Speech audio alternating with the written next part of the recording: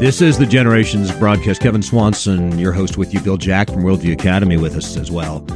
And Bill, there was a significant sporting moment, a significant cultural moment in America that took me by surprise. What a shock to my system. Not that Damar Hamlin had a heart attack. That itself, shocking, difficult. Right. But what happened afterwards? Yeah, it's amazing that what you see is that the players from both teams flooded the field and knelt in prayer. Stands went from, cheering to complete silence. And there have been numerous, prayers lifted up publicly and by the NFL. Here we got that they gathered on the field and knelt in prayer to seek God's mercy on this player who collapsed. When was the last time you saw that happening?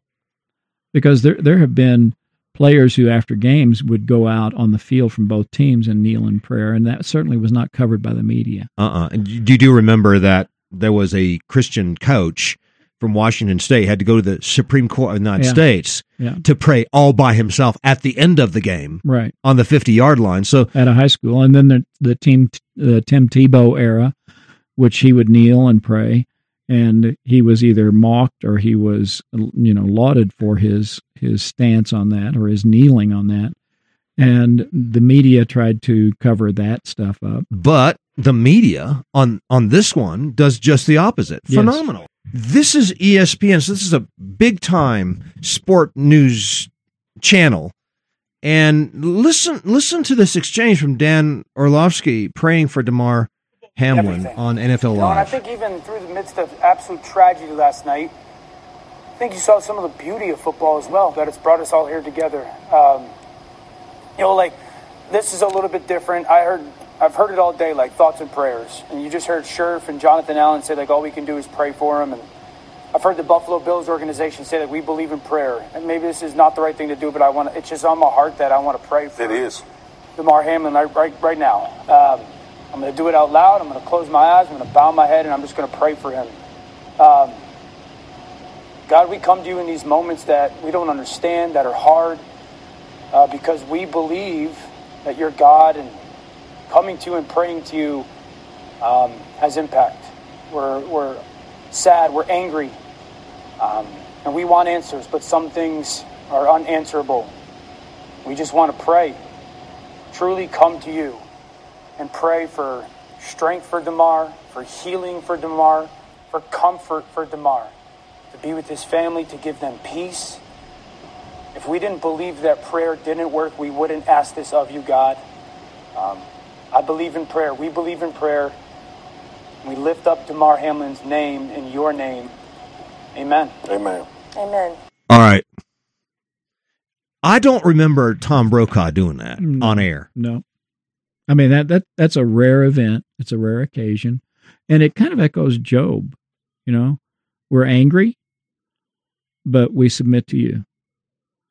There's the question that's not mentioned, but it's the question behind the statement, and that is, why did this happen to this young man? Why does tragedy occur? And he's willing to accept that as part of the prayer. And he's willing to, and it's really a fascinating prayer.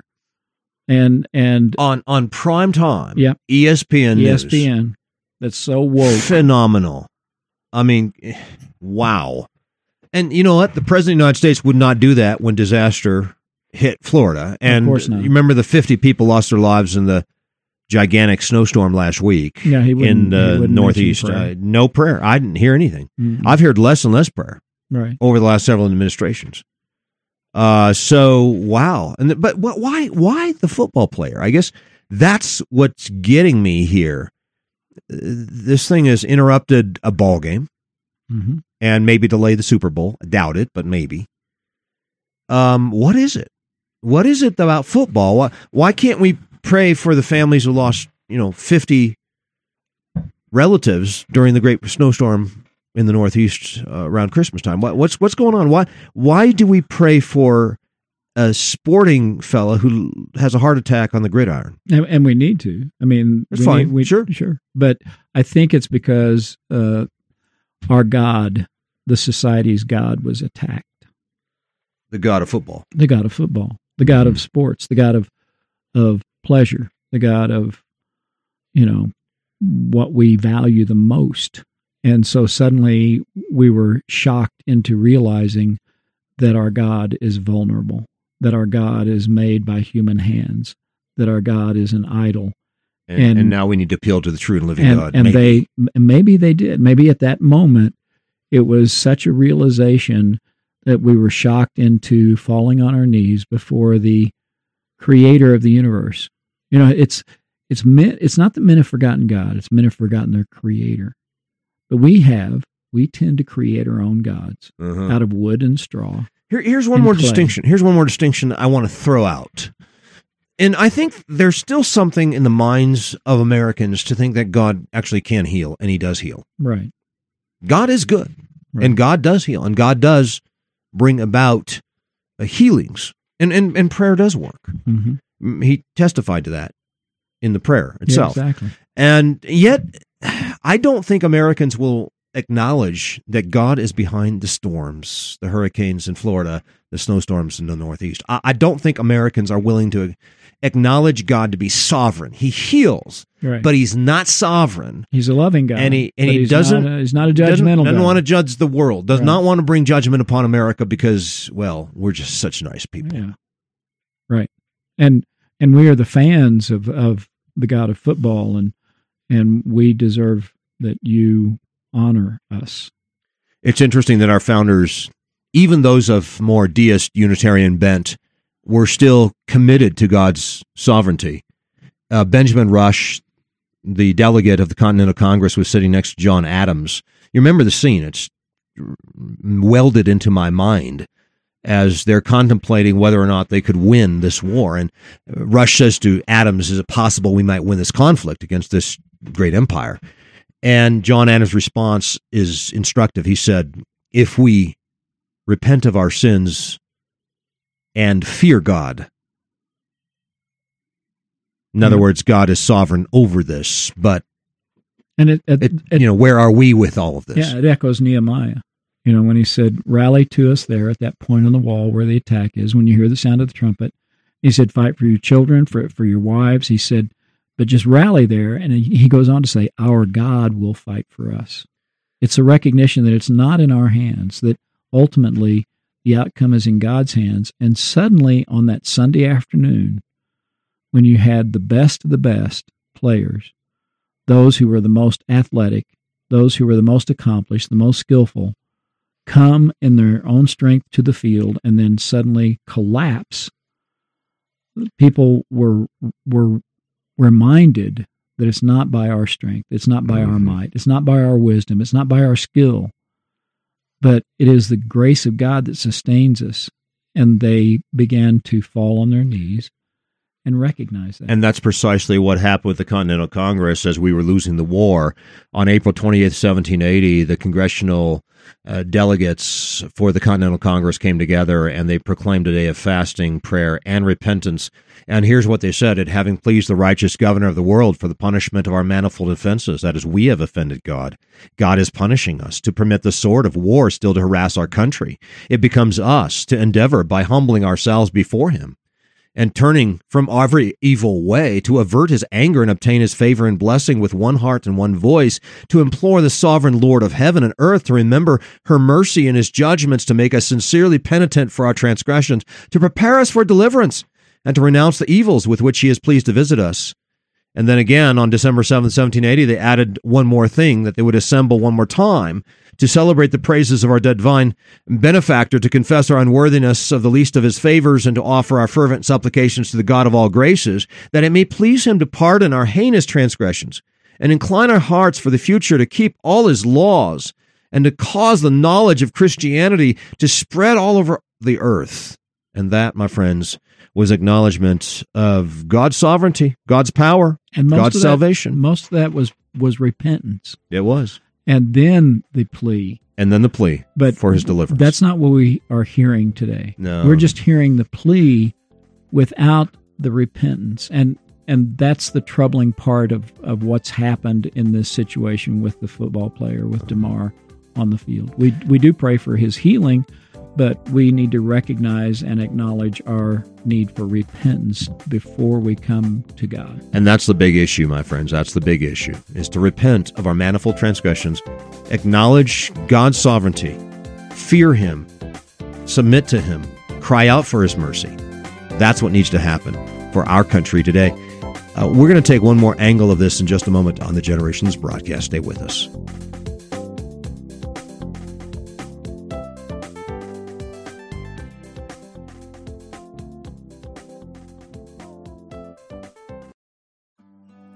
You know, busyness has a way of creeping into our lives. As dads, it can leave us longing for moments of one-on-one time with our sons to simply talk. And those moments can be tough to come by. I get it. That's one of our top goals for our annual summer father-son retreat in the Colorado mountains, to provide quality time for you to connect with your son. Can you think of anything more important for your schedule next year?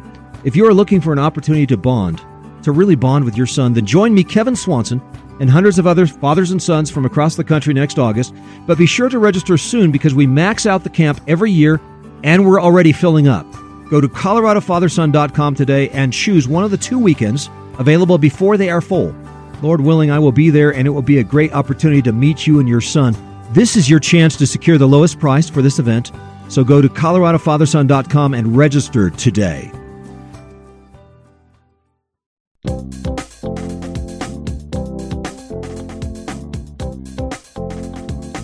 And we are back on the Generations broadcast. This is Kevin Swanson, Bill Jack as well. There's one more angle to this Damar Hamlin story, and I don't want to focus on this player, but I do want to say almost every day, Bill, somebody's keeling over on camera.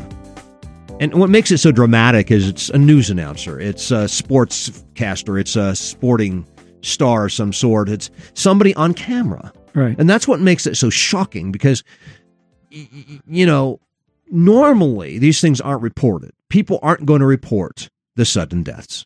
That's just not what you report, especially following the COVID-19 vaccine. Right. Okay.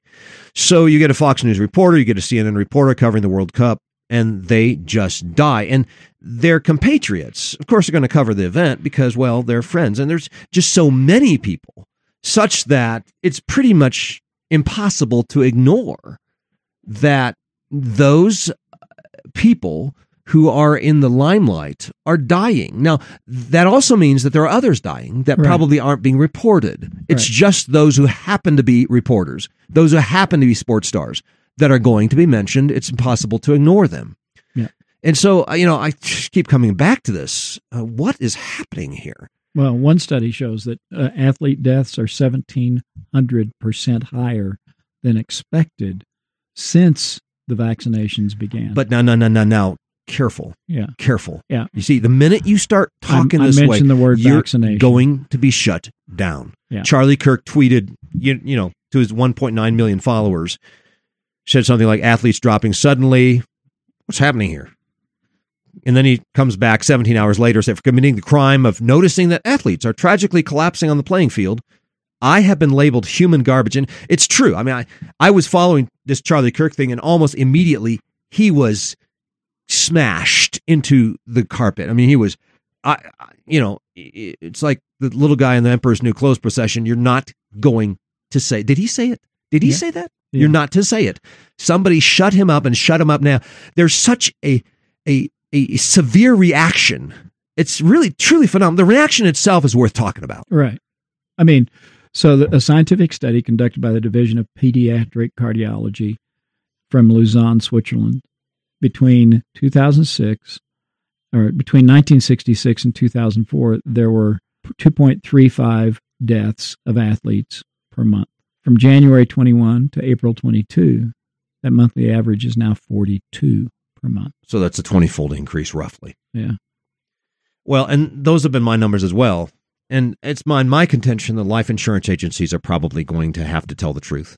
Yeah, they keep their records. They have to meticulously. I mean, you can't just lie to those who are investing in your company. The largest life insurance company in America, New York Life, and I did this myself. I just went to their year-end reports, and you can do this. They're accessible online. So go to New York Life, and you can discover that there was a 37% increase on beneficiary payouts in 2021, up from an average of 5.7% annual increases in previous years back to 2017. So I just did it. I just said, whoa, that's a massive increase. These numbers would account for anywhere from 1.5 to 6 million extra deaths in the United States in 2021. So there it is. And then on December 14th, CNN reported their reporter Grant Wall collapsed and died over the weekend, and I reported this. GoodSciencing.com collected a total of 1,080 stories of athletes who have died since 2021 up through November of 2022, with another 45 reported deaths in November. So there are people actually following these things. They're collecting the data, and the International Olympic Committee, as you mentioned, found an average of 29 athletes dying per year, which were your numbers. So 29 and upwards of now 1,080. Again, my numbers there very clearly indicate a 20 to 30-fold increase over the last year. And so what is this? Is it wrong for me to ask questions? Does anybody want data? This is the thing that's unusual. I keep going online saying, is there a scientific organization out there? I'm an engineer by training. I'm interested in data. Is there anybody else in the world interested in data? Well, this is all we have. Follow the science, follow the science, follow the science. And yet, when you look at the data, it does not appear that people are interested in that. Isn't anybody curious? Yeah. The silence is deafening here. Now, I understand the potential political fallout and the pursuing of 5 billion people knocking at Fauci's door. I understand that. I understand that this could result in some rather severe reactions from 5 billion people who served as guinea pigs on a vaccine or a shot that was not proven out. Let's say there's a chance that there's a problem after putting 5 billion people through the guinea pig. Just Big Pharma needed the money, Fauci needed to be right, etc. You're so overextended in terms of propaganda, Bill, in terms of financing Big Pharma, in terms of your depopulation agenda, in terms of shutting down all the free speech and free inquiry stuff during COVID. You can't afford to get the data out. That would just be devastating. I mean, I can see if the study proved that you were wrong, the risk of revolution, the risk of reaction, extremely severe reaction against the government, against Big Pharma, against Fauci, and against this gigantic technocracy would just be something I don't think they could sustain. And so I get it. I understand why nobody wants to do the study, and everybody's going to shut Charlie Kirk down. Right. And they have to have time to promote the misinformation, the disinformation that will discredit any data that you put out there. For example, prior to 2004, 39 years prior to 2004, there were 1,101 deaths that occurred over those 39 years, athletes. And between January 21 and April 22, 16 months, there were 673 recent deaths. Now, that's incredible. Why is nobody looking at this and going, there must be something connected with why we need to research why there's this spike in deaths, but nobody wants to look. It's pay no attention to the man behind the curtain. What's the risk the new emperor's clothes makers takes when he so politicized the truth in his clothing agenda thing, and that young man, that little boy, Charlie Kirk, whatever his name happens to be, stands up and says, excuse me, I've got a question here. You're going to shut him down. Yeah, You've got to shut him down. Shut up and just do what we tell you. As Christians, though, what do we do as Christians? Well, friends, we have the 8th commandment, the 9th commandment, the 6th commandment to deal with. Hey, there are lives at risk here, and we need to insist on honesty, no matter the risks involved. It's really ironic that, having been raised during the 60s, that the mantra was, question authority. Question authority. Nobody trusted the government then. Very few people trust the government. And now those who have gone through that educational system have become the elite educators of the day. They have become the elected officials of the day. The ones who were raised in the 60s, who shook their fist in the face of authority and questioned authority, are now in positions of authority. And what are they telling us? Don't you dare question authority. Isn't that ironic? They want to shut down inquiry. They want to shut down question. And we as Christians need to train our students to question authority. That doesn't mean you have to be rude, obnoxious. It just means you question authority. It is not wrong to question authority. It depends on the heart attitude. That really does. You know, you can question authority with the right attitude, or you can just be obnoxious and you can just do the 2-year-old why thing.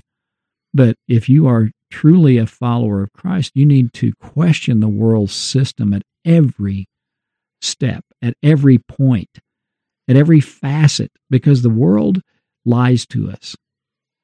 And we need to seek truth and grace. We need to shed light in dark places. And when they say don't question, what they're doing is they're trying to cover up. And as Christians, I think we have an obligation to throw a flag on the play. Where is this going, is my question. Where does this go? If we don't react to 7 to 10 million abortions, that comes largely by government paying for high-efficiency birth control abortifacients and abortion funding.